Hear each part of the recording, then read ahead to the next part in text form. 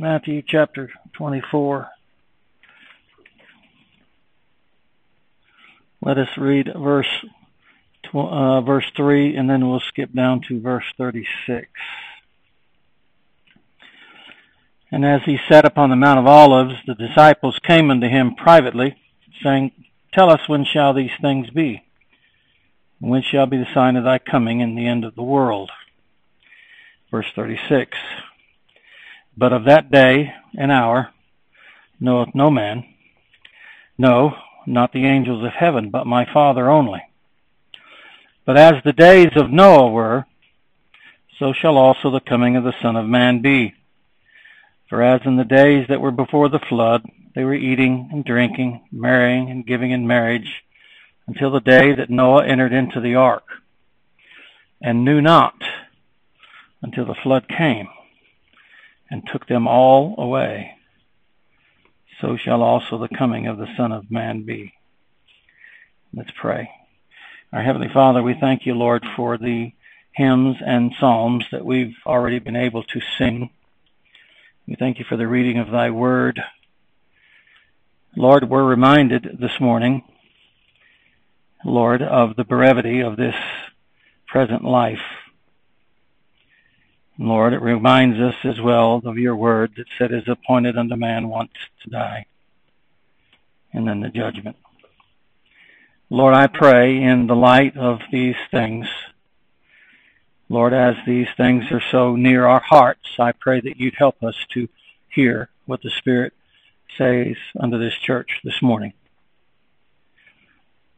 For, Lord, there is coming a day of judgment.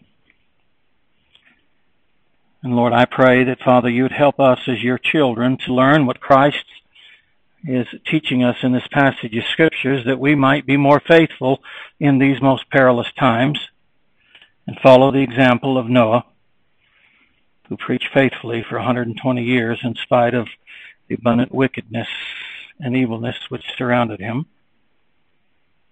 Lord, he was moved with fear and built an ark, the saving of his family. Father, I pray that, Lord, you'd speak to those this morning that know not Christ. I pray that, Lord, you'd help them, Lord, to see and understand how it was in the days of Noah, so they might see now how it is today, so that they might recognize the signs. And seeing these things, as our passage of Scripture tells us, they shall know that he is near, even at the doors. I pray, Father, Lord, that you'd be honored and glorified this day. May you bring many souls unto you. And, Lord, may you comfort your children. We love you and we thank you for all things. In Christ's name we pray. Amen. As I studied this passage of Scripture over the last few weeks, I stood amazed at the fact that here we stand this morning in the year of 2023 and find ourselves reading these words of Christ, which were first spoken centuries ago, which I believe to be the greatest evidence of God's amazing long-suffering and patience towards sinners. For in the days of Noah, the world at that time received only 120 years reprieve after God had announced that he would destroy all flesh from the face of the earth. Yet here we stand this morning, centuries after Christ speaks these words unto his disciples, and yet the Lord still lingers. Judgment still waits. The long-suffering of God is still waiting. And sinners are still rejecting and refusing Christ. Do you realize this morning, if you're here without Christ, or you hear my voice and you're without Christ, do you realize how long God has withheld his hand of judgment over the world? You realize that it's been centuries since Christ spoke of the coming of the Son of Man and the end of the world. Countless sermons have been preached on this text. Multitudes have been warned of the coming of the Son of God and the end of the world, and still judgment lingereth, while the long suffering of God waiteth, as in the days of Noah. Yet the lingering of God's judgment has greatly emboldened the scoffers who cry, "Where is the promise of his coming?" For centuries now, the church has been preaching about the coming of the Son of God and the end of the world, and yet here we are today, centuries later, and God's judgment still lingers. The scoffers and sinners have become emboldened in their arrogance and in their rejection and in their ignorance. And together they cry out, "Where is the promise of his coming?"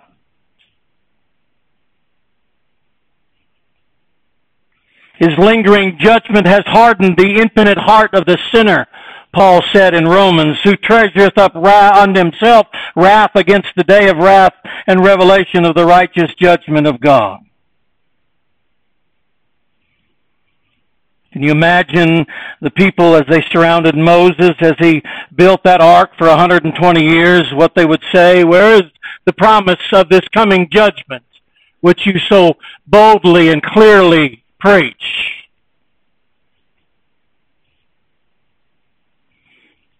The lingering of God's judgment has also greatly tried the faith and patience of God's elect, who cry out, like we sang in that psalm, "How long, O Lord?"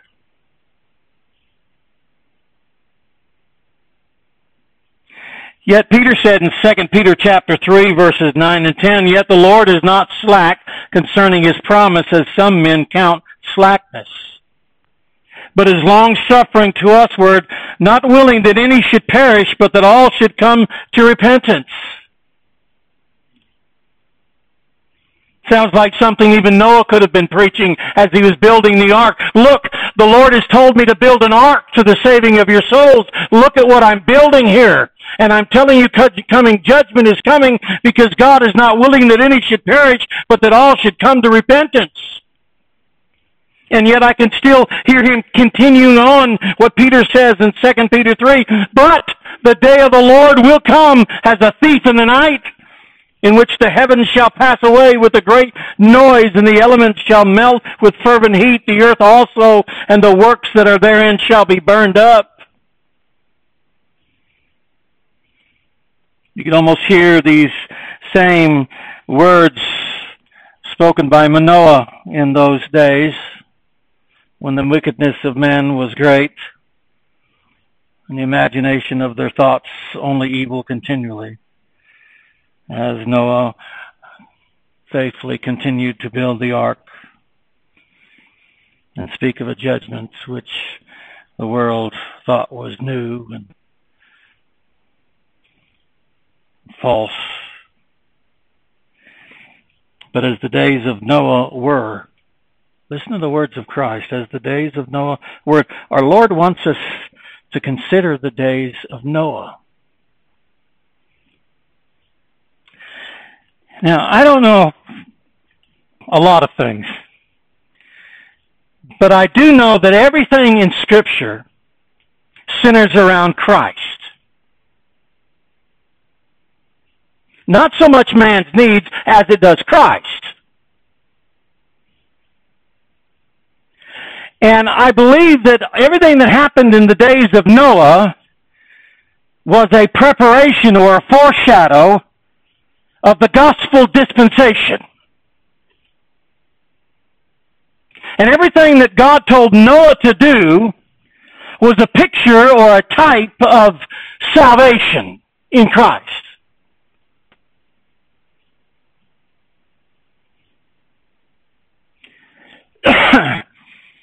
What is awe-inspiring about the stories in the Old Testament, especially Noah and even Sodom and Gomorrah, is that God would destroy an entire world.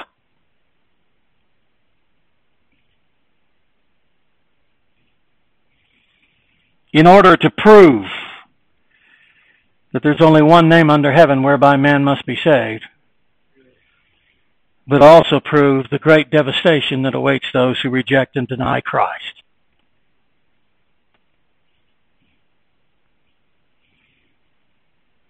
In the days of Noah, there was a pronounced and certain judgment coming. We're in Genesis chapter 6. I want you to see something. Genesis chapter 6.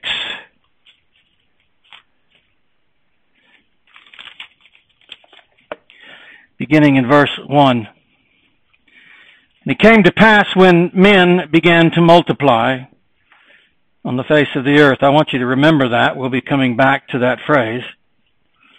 In chapter 5, the righteous are dying off.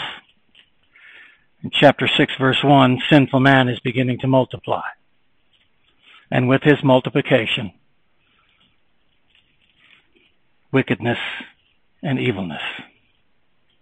And the daughters were born unto them, that the sons of God saw the daughters of men, that they were fair, and they took them wives of all which they chose. And the Lord said, My spirit shall not always strive with man, for that he also is flesh. Yet his days shall be 120 years. There were giants in the earth in those days, and also after that, when the sons of God came in unto the daughters of men, and they bare children to them, the same became mighty men which were of old, men of renown. There are a lot of theories about who the sons of God were in this whole story here. Mixed multitudes. God is never sanctified, because you get irreligion when that happens. And God saw that the wickedness of man was great in the earth, and that every imagination of the thoughts of his heart was only evil continually. And it repented the Lord that he had made man on earth. Now watch this. And it grieved him at his heart. Now we know that God has no body parts. God is spirit. And yet here the Holy Spirit would have us understand that God repented, not in a way like we do, which is regretting something, but God repented that he had made man on the earth, and it says it grieved him at his heart. First time you find the word grieved, and it's God who's grieving in the Bible. The Lord said, I will destroy man, whom I have created from the face of the earth, both man and beast, and the creeping thing, and the fowls of the air, for it repenteth me that I have made them. There was a pronounced certain judgment coming. Yet watch in verse 8, but Noah found grace in the eyes of the Lord. One man finds grace in the eyes of the Lord in the midst of all this wickedness. Now, why is that so important? Well, because this one man, God would appoint to hang around for 120 years as he builds an ark to preach. I'm getting way ahead of myself, but never underestimate God's grace in allowing you to sit under the preaching of the gospel of Jesus Christ. Because it can be such a rich blessing, or it could end up to be the most devastating and most dismal thing you ever did. Because either it will be a savor unto life, or a savor of death unto death. The gospel will either call you out of sin and corruption unto Christ, or the gospel will rise up to condemn you. It had been better, Peter said, that you'd never heard the knowledge of the truth than to hear it and to walk away from God. So you see, you're either blessed or cursed. Oh, and how many souls have sat under good preaching of the Word of God, only to walk away. What darkness awaits them. If Judas went to his own place, what does that mean for those who've heard the gospel and rejected it? What does that mean for you? Where shall you go? Oh, never underestimate when God raises up men of God to preach. But as we'll see, not today, but later, but as we'll see, God began taking in chapter 5 the righteous away, to where suddenly, when it comes down to the 120 years coming to an end, there's only one man left, one voice left. Lamech, Noah's dad, died 5 years before the flood. 5 years Noah preached. 5 last final years Noah preached. He was the only one left. He was the only voice they could hear. And he preached as he began finishing up those last pieces of the ark. And I wonder if with each piece that they laid on that ark, Noah's pleas and cries did not greatly excel. It's almost finished. We're putting on the last touches. Don't you see? Can't you grasp this? Look, before your very own eyes, the ark is being built. The only place, the only way of salvation is being built. And the very last pieces are being putting together. And you still deny and reject what I've been preaching for 115 years?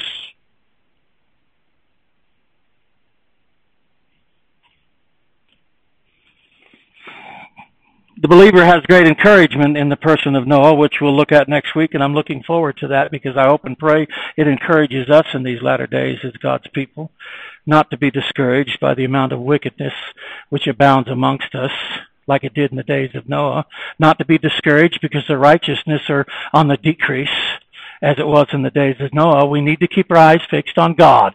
You see, one of our problems is we look to ourselves and what we want rather than what God wants and God's glory. If we don't fix our hearts and our minds solely upon the glory of God, nothing in this, there's so many things in this life that will cause us to fail and fall and crumble. We've got to keep our hearts and our minds on the glory of God above all things.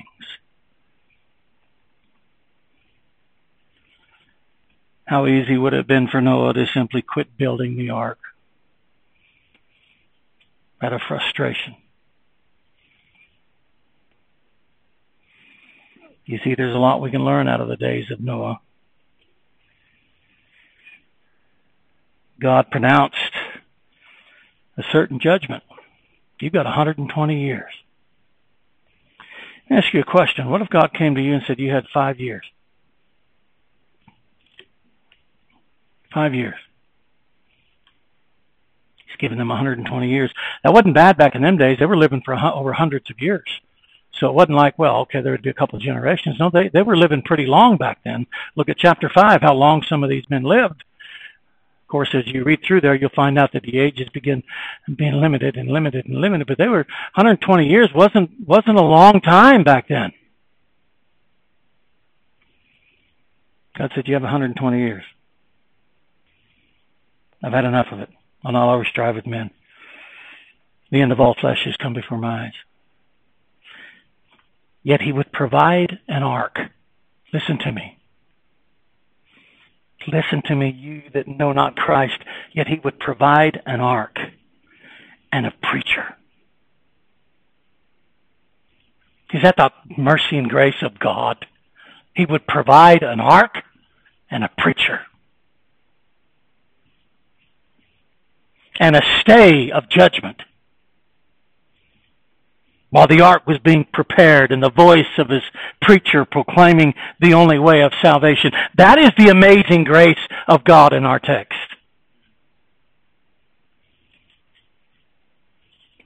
We take in this generation so many things for granted.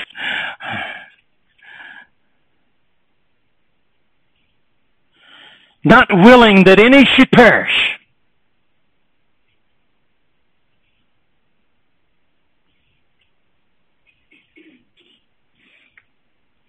Like I said before, it's no small act of mercy when God raises up his preachers of righteousness in the midst of evil and wickedness.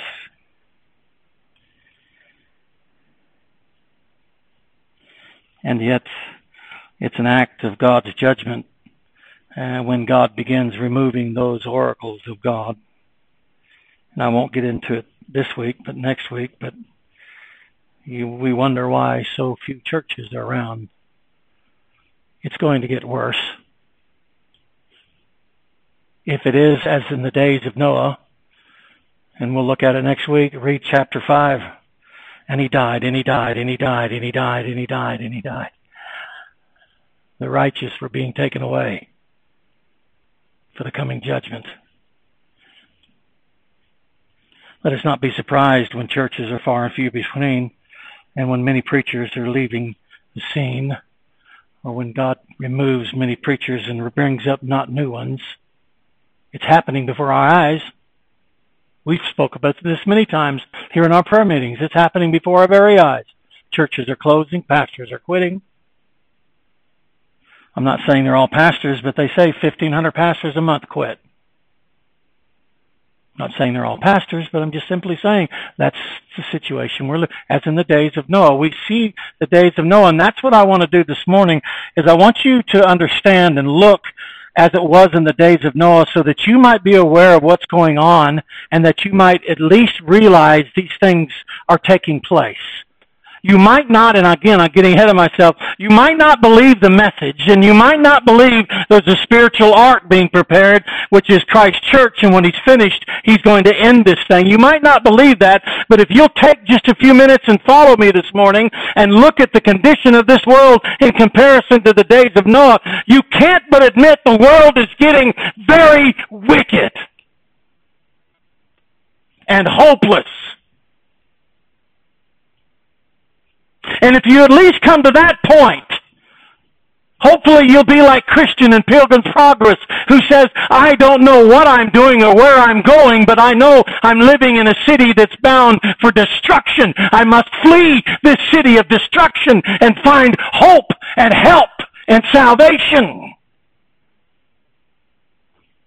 We want to indoctrinate sinners in the theology of God before we get them to understand your need of Christ. Your need is of Christ. Do you understand that the judgment of God is hanging above your head at this very moment? Do you understand that at any moment God could come back and, like in the days of the flood, sweep you away into eternity forever and ever? That's how quick it can happen if you would just begin to understand as it was in the days of Noah.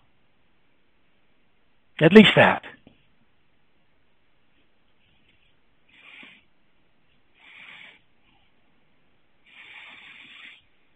After 120 years of preparing an ark, countless sermons by Noah,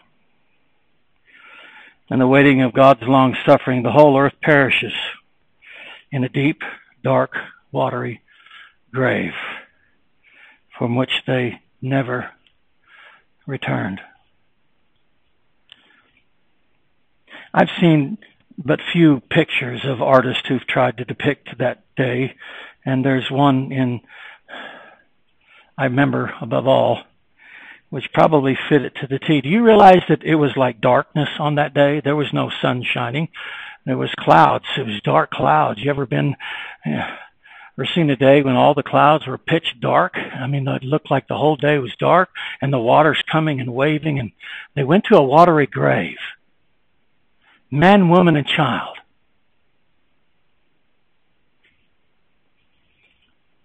Not one would survive who was outside that ark. Not one.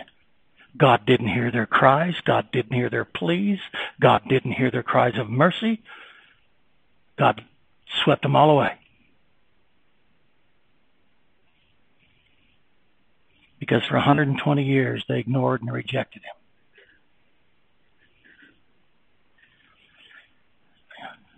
Like I said, today we're reminded of the brevity of life. I'm going to a funeral later. And like I said in praying, Hebrews says it's appointed unto man once to die, and then the judgment. After death, there's no chance. There's no second chance. You can't. When you die, it's over. These individual cases are just a small picture of what's going to happen when the Son of Man comes back. It won't be just an individual here or there. It's going to be the entire world,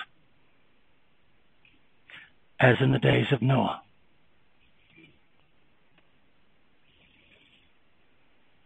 So I pray you listen just a few minutes this morning, and I hope and pray that you'll at least begin to consider. And some of you are very young. You don't know how the world was 20, 30, 40 years ago, but I don't need to tell you how it was 20, 30, 40 years ago. I think most of you are smart enough to realize the world is getting to be a very wicked and vile place, as in the days of Noah. And I'm wondering if this could be the year when the Son of Man cometh in the end of the world. Preacher, they've been saying that for years. Well, that just means we're 1 year closer. Remember what our Lord said in Matthew, they knew not until the flood came and took them all away. That's a willing ignorance, not an unknown ignorance. You following me? What's the difference? They were willingly ignorant. They knew. How could they not? There's an ark being built before their eyes. There's a preacher there. They knew. It was willing ignorance. Man is willingly ignorant. That's what Peter says too. They're willingly ignorant. That the world then out of water, in water, willingly ignorant. They knew it. They just were willingly ignorant.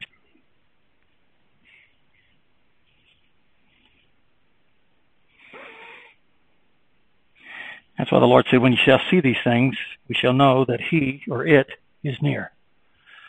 In Matthew 24, when you shall see these things, we shall know that it or he is near, even at the doors, as in the day of Noah. How was it in the day of Noah? In verse 5 of Genesis chapter 6. Let me show you something. Stay with me. And God saw that the wickedness of man was great in the earth, and that every imagination of the thoughts of his heart was only evil continually. That's how wicked man got. Listen to me. Creation was yet in its infancy. Some say it wasn't even over 1,000 years old. Adam knew Noah's grandfather. Adam seen the repercussions of his sin on man. Adam seen that. The earth, the world, creation was its infancy. Yet the poison of Adam's sin had so corrupted and so defiled all flesh that it repented the Lord that he made man on earth. And the Bible says continually, that's how wicked, corrupt, and depraved man had become.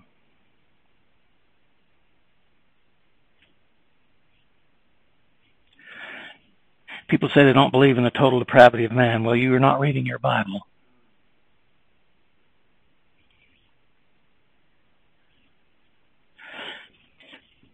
I don't have time to get into it, but just to think that the transformation that took place because of sin. When God created man in his own image, man was perfect and upright. Perfect and upright. And what sin did made him the complete opposite of what God is. That's where you're at right now. No amount of goodness, moral goodness, no amount of kindness, acts of kindness, nothing you do can ever make you perfect before God.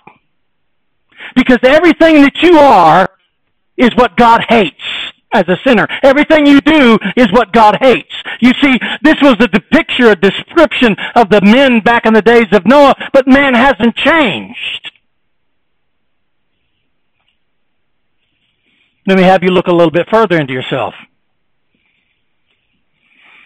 Outwardly, we fool people, but what about that imagination in your mind? What about those thoughts you have? What about those wicked things that goes on in your heart and mind that no other person sees or hears? Those wicked acts you do when no one's around, when you're by yourself. What about all those things? You see, man is still just as wicked and depraved. That's all against you.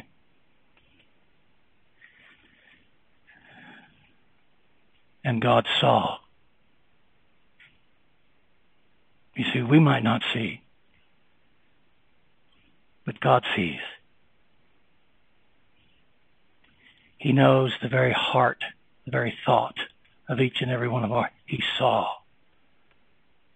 I'm sure when Noah looked around and seen, there was probably some people that did some good moral things and probably lived a little bit good in front of others, but God said, no, I look upon the heart, and what I see in the heart is nothing but thoughts of evil continually.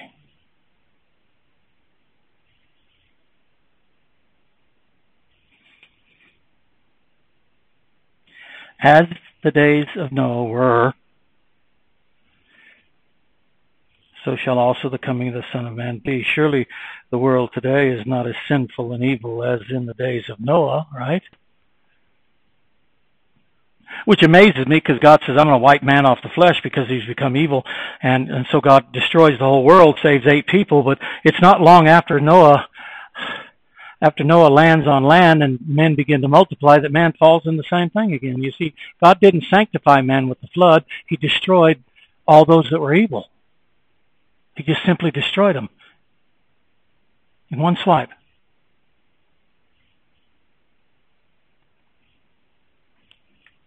World can't be that bad, can it? Romans chapter 3. Romans chapter 3, as in the days of Noah. Romans chapter 3, verse 10. As it is written, now listen to how God describes every man, woman, and child in this world. Look at this. Sounds like Genesis chapter 6. There is none righteous, no, not one. Not one. Preacher, how do I get into heaven? You got to be just as righteous as God. Oh, nobody can do that. You're right. He made him to be sin for us who knew no sin, that we might be made the righteousness of God in him.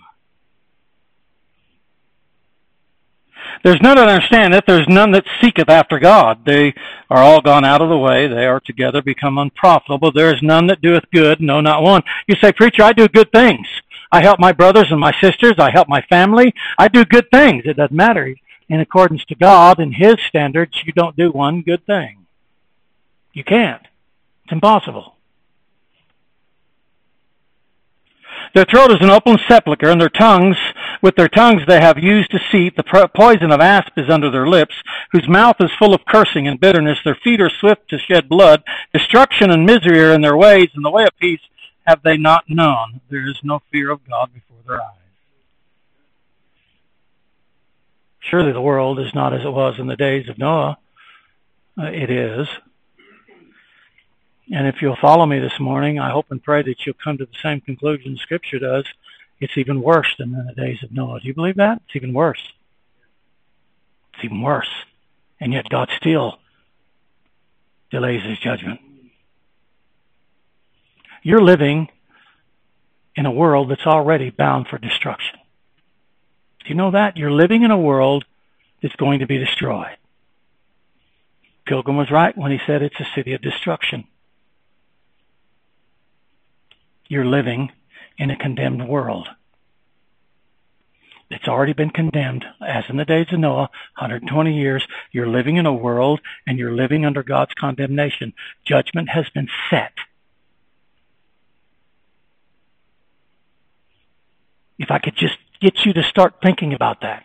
Just start thinking about that. My, how that could lead you to Christ.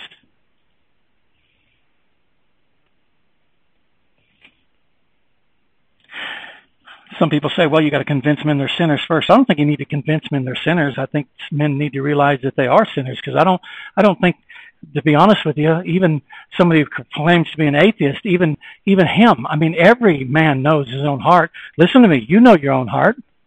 I don't need to convince you that you're wicked and that you have vile thoughts and that you have sin dwelling. I don't need to convince you of that. You live with yourself. You know yourself. I don't need to prove that to you.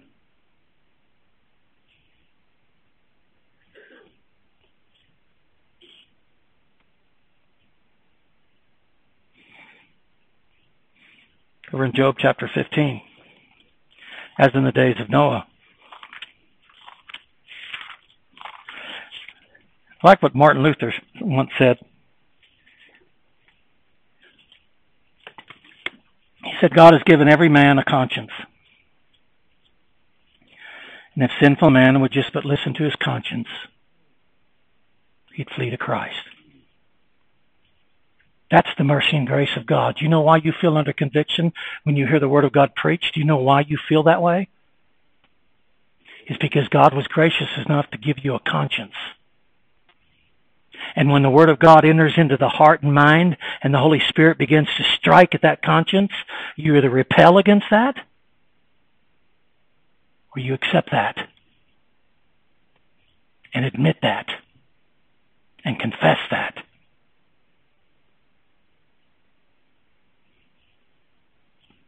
God is good. Do you know that? God is good. Job 15, verse 14. What is man that he should be clean? And he which is born of a woman that he should be righteous? Behold, he putteth no true trust in his saints. Yea, the heavens are not clean in his sight.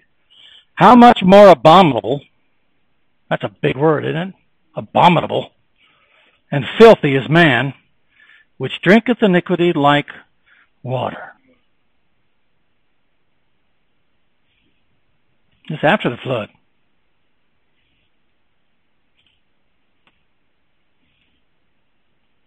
Romans is after the flood. Is the world any worse today than it was in Noah's day?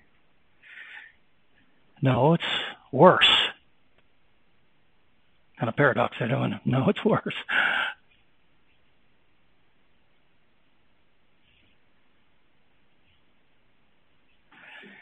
First John says we know that we are of God. That's Noah. We know we're of God, and the world lieth.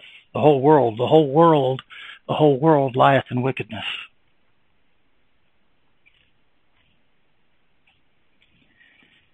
With the multiplying of sinful man upon the face of the earth, the Bible says iniquity also multiplied.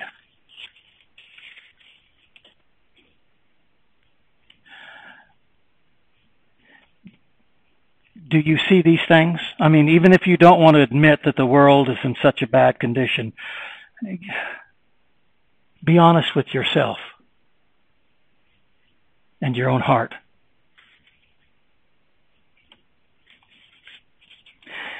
For though sin has corrupted every generation, I'm not saying that sin hasn't been in every generation. Sin has corrupted every generation. And it seems like every generation says, well, this generation is worse than last generation. Have you noticed the increase of the measure of wickedness and evilness amongst men today? I know, like I said, I know some of you are young. You don't remember what it was 20, 30 years ago. But I'm telling you, have you noticed the increase of the measure of wickedness and evil amongst men today? Man's getting so evil and wicked. Even if we try to seclude ourselves or hide ourselves from what goes on around us in the world, you can't hide yourself from the wickedness of man.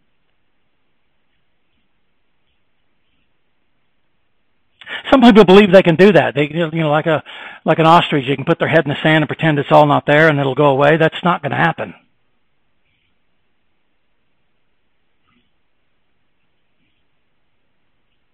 If you believe not as yet the messengers of God or that spiritual ark, namely Christ's church, is being built, then at least look out amongst mankind and see how the wickedness and sinfulness of man abounds and increases daily.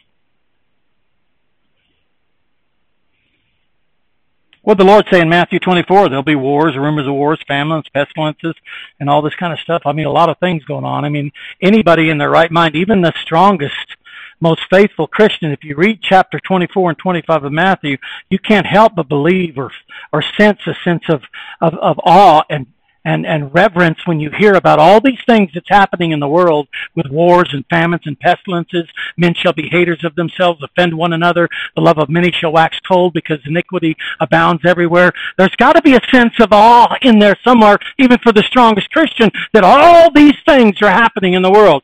Is it as in the days of Noah? I say no, it's worse.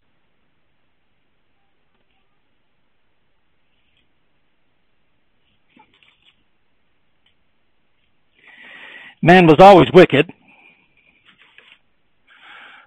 They said last year alone, those who got caught, anyway, there was more that didn't get caught, but they have 350 registered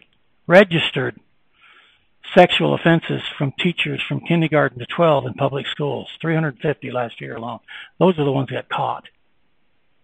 350.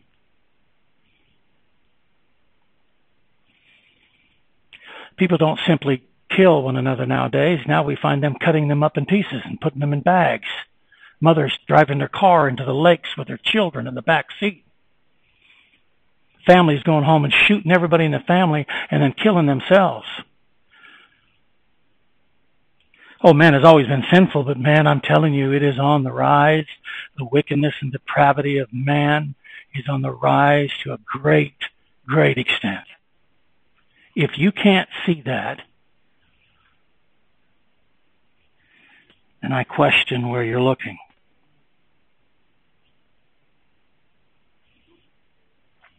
As in the days of Noah. How was it in the days of Noah? Wickedness and evilness abounded everywhere, to the point God said, it repents me that I have made man, and it grieves me at my heart, and therefore I'm going to destroy him. Now think about this for a minute. God seen that and said, I'm going to give you 120 years. After 120 years, the flood came. They knew it not. God took them all away. It's 120 years. It's been centuries since Christ spoke these words, as in the days of Noah, and God's judgment still lingers. If a deluge, a worldwide flood, was the consequences after 120 years of God's long suffering, let me ask you a question. How is the wrath of God after centuries of sinful man's rejection and rebellion against God? What shall be the wrath of God to the extent then? Peter says the world shall be burned up in a fervent heat. Christ shall come back with avenging fire. And it's to the point where Revelation says people will cry out to the rocks and the hills, hide us from the face of him who sitteth on the throne. Can you imagine the measure of God's wrath after centuries, when after 120 years it was a worldwide flood? Christ hadn't even been crucified yet. Now he has. It is finished. The only mediator between God and man sits on the right hand of the Father, and yet the world still rejects the voice of God's messengers in the building of the ark. How shall it fare with you?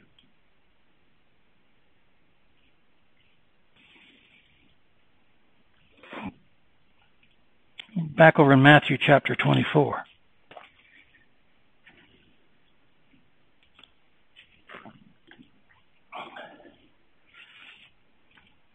When you look at all the pedophiles and the LGBT movement and all the things going on in the world, I'm telling you, the sinfulness of man is reaching a peak that it's never reached before. And child of God, we're living in that. That's why I want to look at Noah next week, because I think we can be encouraged by Noah. You know what amazes me the most about Noah? A few things, but these few things amazes me the most about Noah, that after 120 years, Noah could still get on the ark. The other thing is that after 120 years, his children got on with him. That's an accomplishment. Do you know that? His children. What did Noah do right that we're not doing right? Didn't happen to Lot. Lot lost a lot of his children, remember? He went to his daughters who got married, and he seemed as one that mocked. 2 daughters came out, and we know the result of that. But don't be so hard on Lot. Lot was still a righteous man. That's God's testimony of Lot. Sometimes we're too hard on Lot. Okay? Lot was still a righteous man.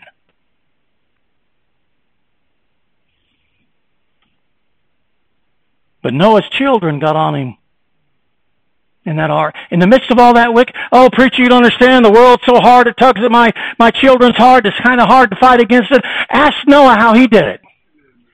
Ask Noah how he did it.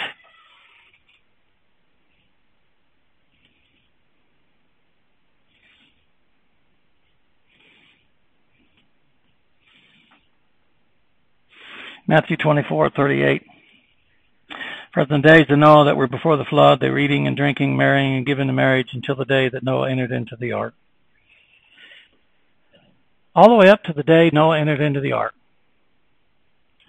You need to remember that because that's vitally important. All the way up to the day that Noah entered into the ark. He got into the ark, the Lord closed the door, and they still didn't care.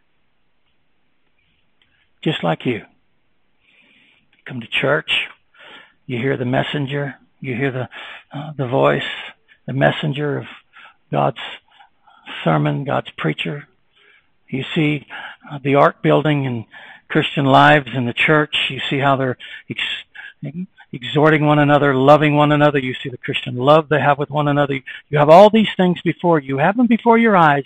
They're right before your very eyes. You're blessed with hearing the preaching of the gospel, and yet like them, you walk away, you leave the building, you go home, and you remain the same as you always have been. I'm young. I have time. Do you?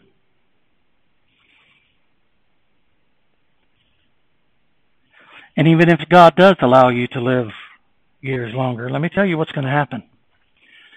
Either the Word of God, the gospel of Jesus Christ, will soften your heart or it will harden your heart. Do you know that? Listen to me, I believe that's true. A lot of times we look at the gospel as always being just a positive thing, but I'm telling you, it can be a very dreadful, a very threatening thing. It will either soften your heart, or you'll get to hear it so often that you'll harden your heart so much that it's going to be talent. That's what Paul said in Romans. He said, after your hard and impotent heart treasure up wrath against the day of wrath, you're despisers of the goodness and long-suffering and mercies of God. That's what happens.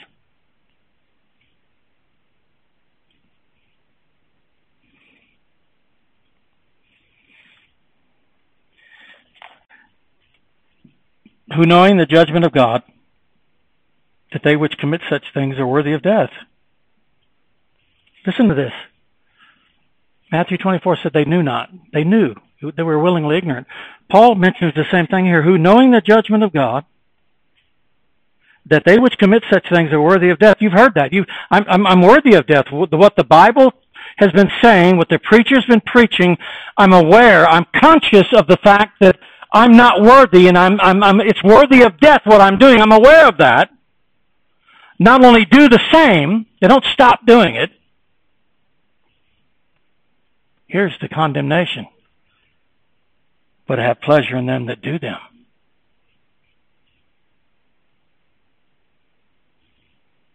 That's a hard and impenitent, unrepentive heart.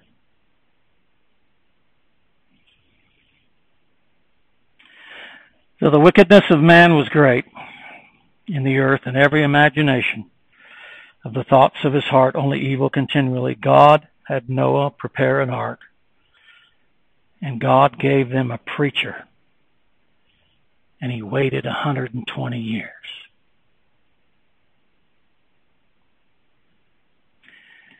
I pray you do not sin against God's goodness, long-suffering, and grace, for against such there is no remedy. There's no remedy. Ezekiel says this, regardless how people have trouble with this. But Ezekiel says this concerning God. God says, have I any pleasure at all that the wicked should die? Listen to this. Have I any pleasure at all that the wicked should die, saith the Lord God, and not that he should return from his ways and live? But the day of the Lord shall come. After 120 years, God told Noah and his family, get in the ark. And once they got in, God closed the door.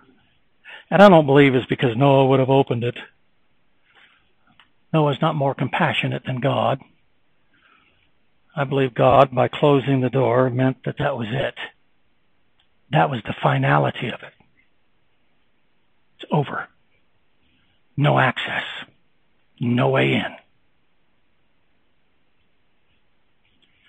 I'm going to a funeral today from a woman who's died. The door on her has been closed forever. No access. No entry. It's over.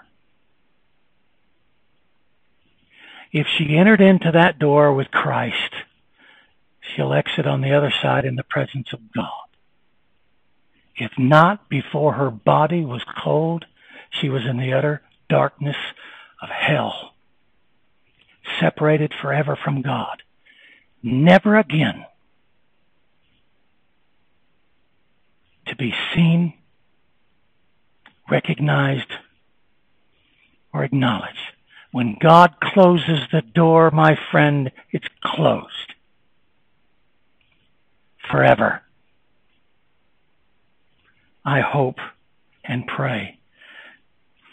If you don't believe the messenger, if you don't believe God's building an ark called His church, at least today consider not only the depravity and wickedness of your own heart, but also that this world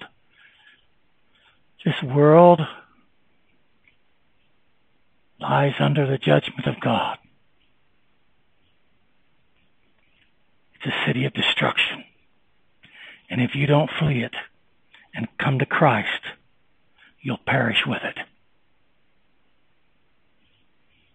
Again, every man, woman, and child, every animal that was outside that ark, everything, every living being was swept into a deep, dark, watery grave, never to be seen again. I hope and pray that you'll pay attention and listen to that. At least consider that. At least consider that. And watch what God can do. I'll close with my own personal testimony. Not everyone has the same. I remember growing up, my grandfather was a pastor in the Nazarene church, but he told me one time, he said, "Son, hell is so dark you can't see your hand in front of your face."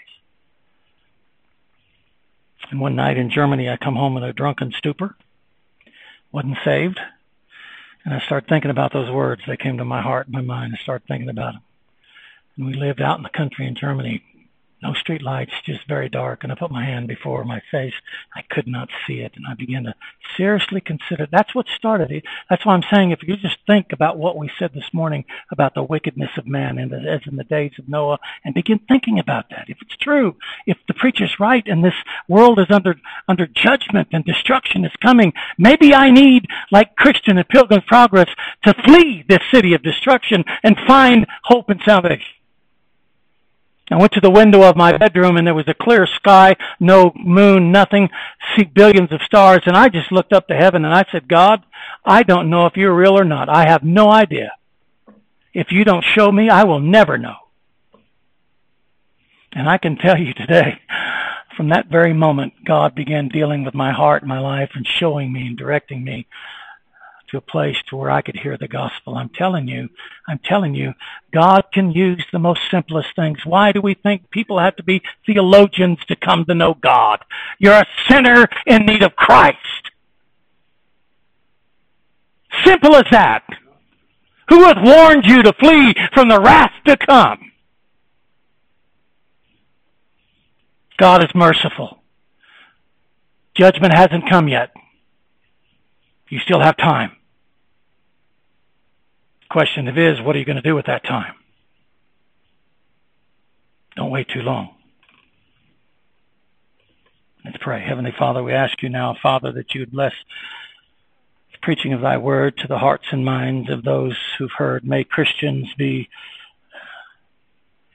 Lord, may they be awakened to the reality of the wickedness of this world, that we might look to people like Noah and others who lived in wicked times. Help us, Lord God, we pray, to be just as faithful in preaching the gospel, not intimidated by the mockers and the scoffers, not intimidated by the wickedness of man, but continue to preach the gospel. Help us, Lord, to be faithful.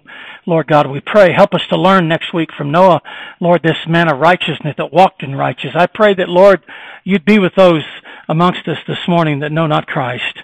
Lord, though they not believe the message, though they not see the ark being built, the spiritual ark, I pray that, Lord, this morning their hearts and their minds were stirred, that they might begin to consider Lord, your word said, come, let us sit together.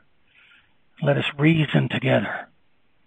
Though your sins be as scarlet, they shall be as white as snow. Lord, reason with them this morning by your grace and mercy.